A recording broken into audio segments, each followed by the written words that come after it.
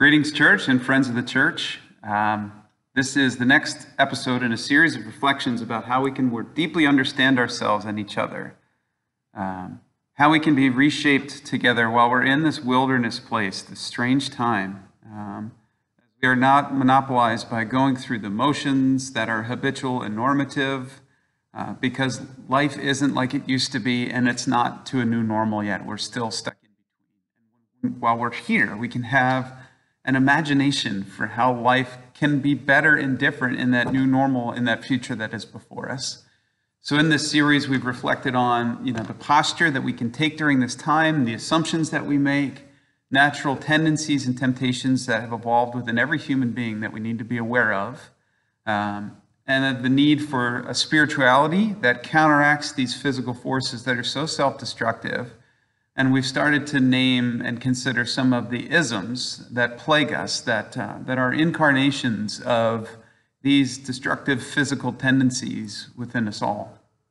In this episode, we name the dangers of colonialism, which can organically emerge as an expression of this dangerous mix of antagonism, dogmatism, cultism, politicism, exceptionalism, all of which we've considered in previous episodes. A colony is the extension or expansion of one group or tribe traditionally contained to a particular space out into a different space by exercising authority over and against another group. It's the imposition of control, the imposition of laws, expectations, norms, and culture upon another.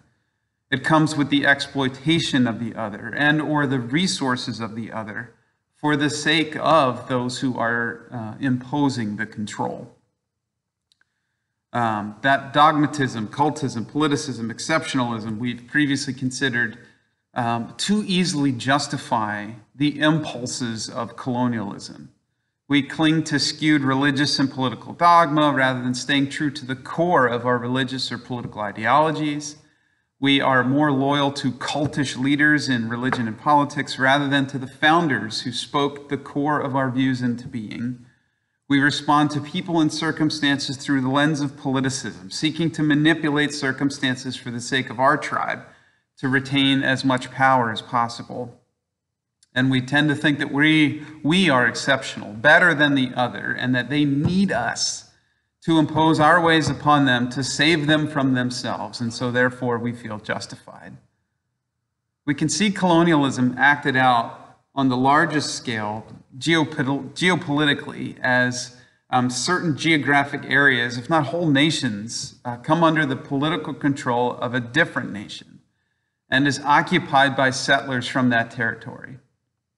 Now, in the Judeo-Christian scriptures, there are stories of the Babylonian and Assyrian empires wreaking havoc on Israel and the other nation states with an emperor-centric dogmatism, cultism, politicism, a national exceptionalism, with these empires moving into other nations with aggression to occupy, to exile, to settle, to claim ownership over natural resources and key logistical pieces like ports, destroying local buildings, exiling local leaders who inspired a sense of self among that nation, a dogmatism and politicism within those, the occupied peoples, so that the religion and the culture of the empire was more easily imposed. There are stories from the era of Jesus in the Greek scriptures about the Roman Empire, who used that same colonialism playbook to extend and expand. In our own history, as the United States of America, we cannot deny that we are, as a nation today, because of the movement of European colonialism that sought to extend and expand the reaches of the European states. There's a historian from Caltech named Philip Hoffman who calculated that by 1800, before the Industrial Revolution, the Europeans controlled 35% of the globe through colonialism. Not only included the British colonies that became our nation after the Revolution, but colonies held by Spain, Portugal, France, the Netherlands, Russia, from the northern parts of Canada down to the southern tip of South America, and to the reaches of the other side of the world, like Australia and New Zealand. By 1914, says Hoffman, Europeans, through colonialism, had gained control of 84% of the globe. Now, as part of this movement of European colonialism, there was both Catholic and Protestant dogma that condoned and justified that expansion. There were papal decrees and other dogma coming out of Rome that labeled indigenous people as heathens, as lesser beings, and mandated that they be subjugated, enslaved, and converted, and if not, exterminated. There was Protestant dogma preached out from Protestant pulpits that it was our manifest destiny as God's chosen and exceptional people to expand our American Christian culture and authority from coast to coast. With that came fear of the indigenous that was stoked and nurtured by both religious and political leaders in these cultish ways. And our fight and negativity and tribalistic tendencies as citizens drove a violent antagonism against Native peoples.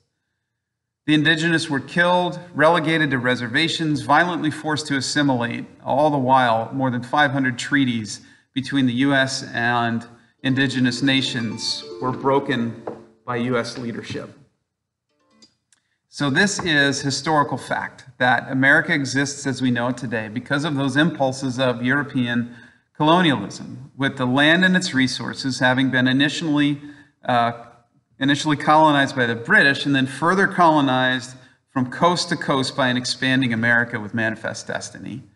Most modern scholars estimate that there were between 50 and 100 million indigenous peoples in the Americas before colonialism.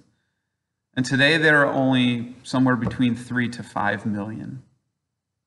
This drastic and striking reduction in the population of Native persons happened because of the diseases introduced by Europeans, intentional violence and extermination, forced sterilizations of indigenous women, the destruction of the bison on which the indigenous people relied. The population of bison went from more than 300 million in America in the 1500s to only 300 in the late 1800s. Not 300 million or 1,000, just 300.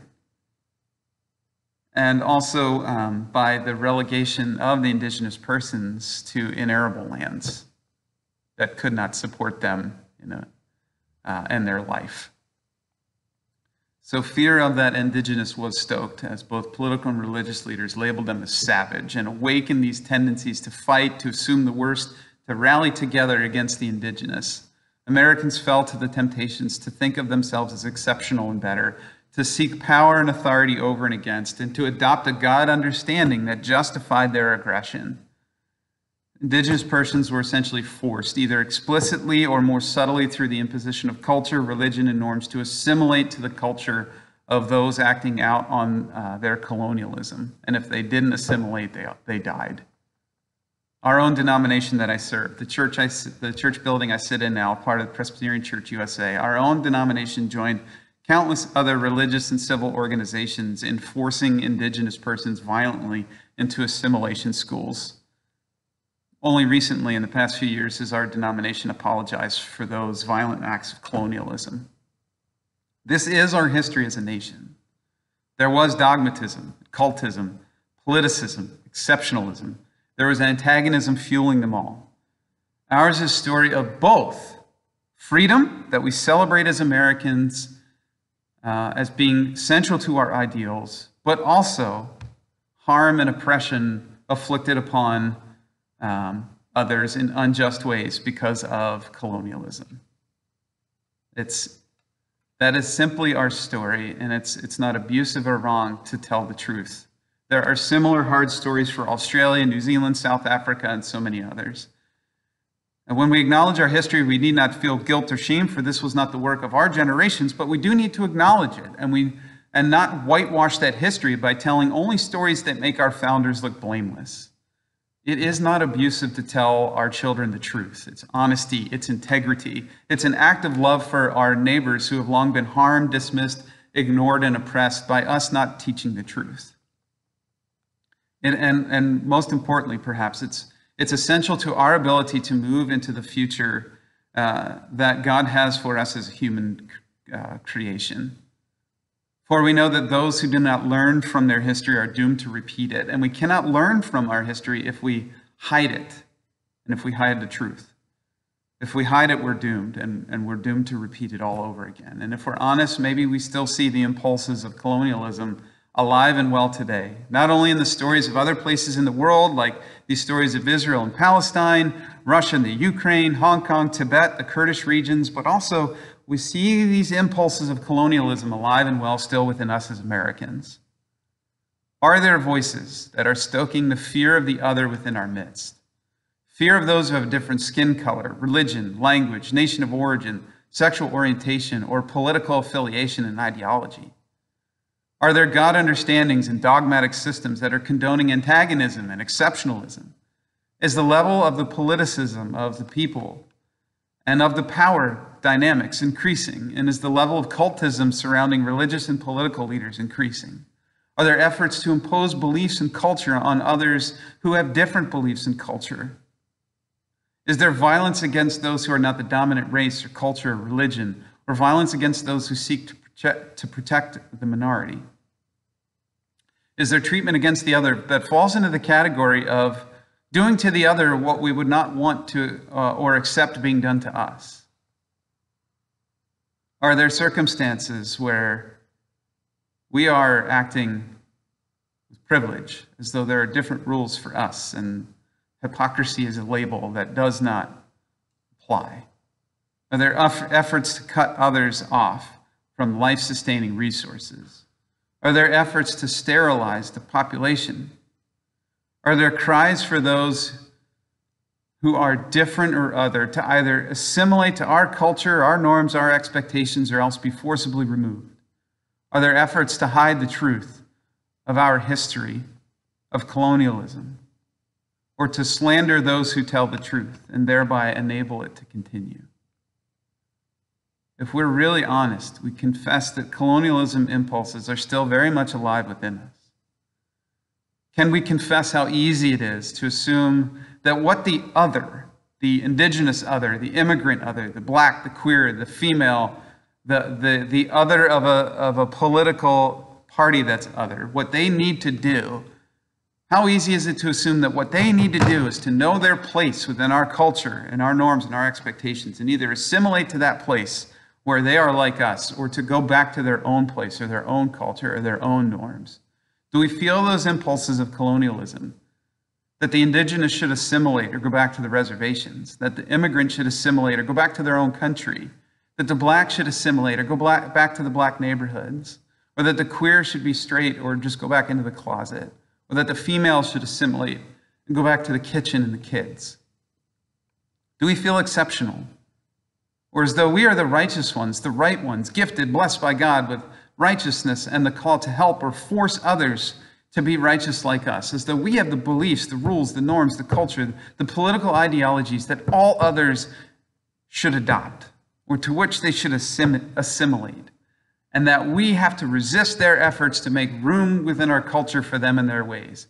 We have to refuse to collaborate, to learn anything from them, to compromise, because we assume that their ways are dangerous or threatening, radical or enemy. And we fail to see them as fellow sibling or fellow citizen. How are we feeling when we're faced with difference, or when we realize that we're in a relationship with someone we label as other? Do we feel fearful? Is there something in us that just wants them to be like us or to go away so that we don't have to be afraid anymore? Or is there somewhere deep within us a feeling of kinship? A feeling that although we're different in certain ways, our lives are of equal value, and that there's much, much, much that we could do to educate and help and sustain and learn from one another in our life together.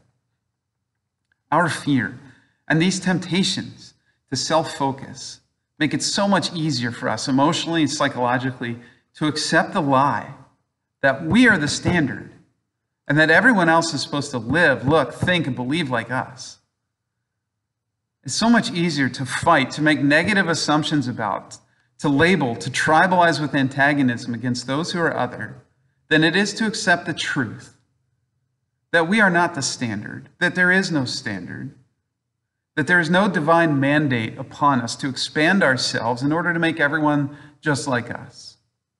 It's easier emotionally to accept the lie that we are justified in seeking to protect ourselves by overtaking the resources of others for our own sake, or by forcing them to assimilate or leave or die, than to accept the truth that the violence and the coercion of our colonialism are unjust and unnecessarily harmful. This tendency toward colonialism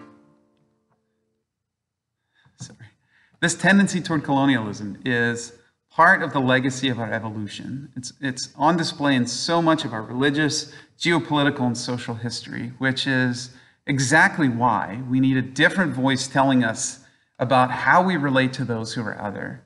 I have argued in this series that we need a spiritual voice, a voice telling us something different about ourselves than what our animalistic tendencies and temptations tell us when they are compelling us to be colonialist, to take over, to exile, to exterminate, assimilate, to subjugate, to hold the other as less than or enemy, radical or savage, and to hold the self as good and right and exceptional.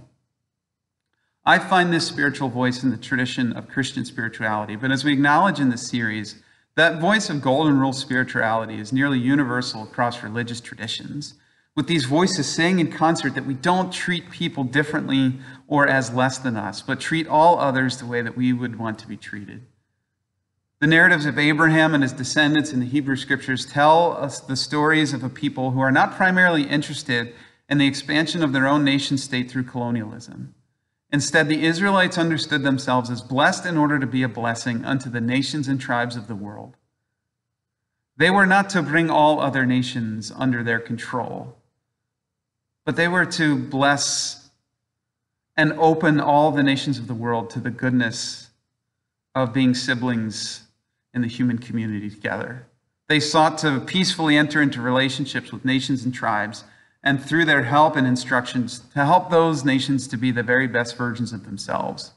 The prophets of Israel only rebuked the leaders and the people when they lost sight of this identity and calling, and when faced with difference, gave in to those tendencies and temptations, adopting postures of antagonism against other nations and tribes, seeking to expand their reach with colonialism.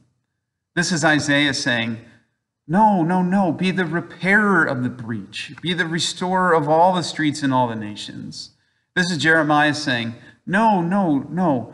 Set down your antagonism and seek the welfare of the nations to which I've sent you, for in their well-being you will find your own. When faced with difference, Jesus never acted on the impulses of colonialism to label, judge, condemn, exile, conquer, assimilate.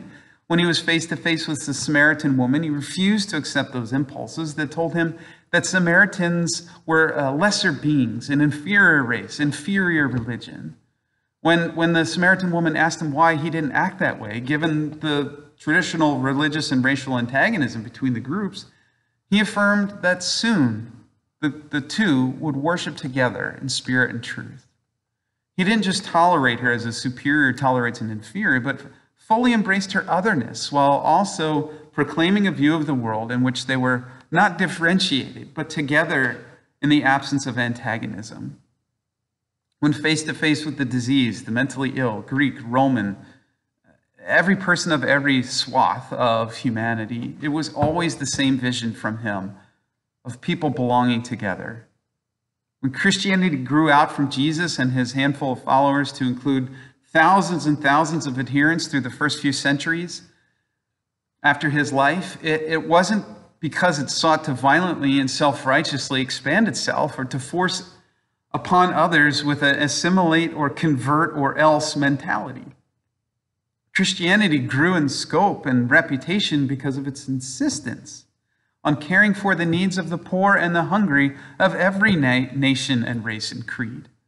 It was a movement that said, this is our vision of what a good world looks like with us together. What Jesus called the kingdom on earth. And all are welcome to join us in our movement toward that better world. It wasn't until it became a dogmatic and politicized pawn of Constantine in the 4th century that Christianity got mixed up in colonialism. And it's in this more pure and unspoiled and early form where we see that Christianity really has a view of the human community where its adherents are known not for their ability to force cultural and religious assimilation, but are known for the unconditional love of neighbor, regardless of color or creed or culture. Colonialism and the religious and geopolitical realms of human history were not and are not our good and divine destiny, but a tragic and deadly departure from the core. Its forces and expressions have gotten us very lost, spiritually and physically, to the point where we struggle to even believe there's a peaceful way out there somewhere for us all. But we acknowledge that our future will never be found then in trying to double down on our impulses of colonialism and by denying the realities of our own history in ways that make us forgetful enough to fail in this way all over again. Our future will not be found in expanding our culture by forcing it on all those who must assimilate or assent, nor will it be found in our efforts to quiet, kill, sterilize, deport, seek political domination over those who have a different culture, color, creed, or set of beliefs. There is difference in the world. There always has been, and there always will be. And however we understand the divine, at the end of the day, we have to admit that difference is not in spite of the Creator's intentions, but intrinsically and beautifully a very good part of it. And so how will we respond to the reality of difference? Will we continue to imagine a future world in which we finally made a society in the racial, social, political, religious layers completely in our image by the forced assimilation or exile of all others? Will we continue to lean into those fearful, negative, tribalistic, antagonistic, violent impulses of colonialism? Will we continue to label and to seek to silence and subjugate the people who are of a different color, creed, orientation, or political ideology, even though they're already part of us? For a house divided cannot stand, and a people who seek to colonize within itself will rot from the inside out. So can we develop a new imagination? Can we imagine a future in which it's not a zero-sum game for those whose culture will be preserved and all others will be squashed? Always trying to change or remove the other rather than being blessed by and learning from them. Can we imagine a world in which we not only tolerate but fully embrace one another, belonging together in difference, worshiping together in spirit and truth, doing unto each other what we would have done to us? The golden rule is not some radical, nefarious plan to destroy a culture, but the spiritual key to a life of true freedom and peace for all together. And so let us not seek to colonize our neighbor or to expel them, but let us seek to love our neighbor instead. Stay home, stay safe. If you go out, wear a mask. Be well, all of you, and peace to all.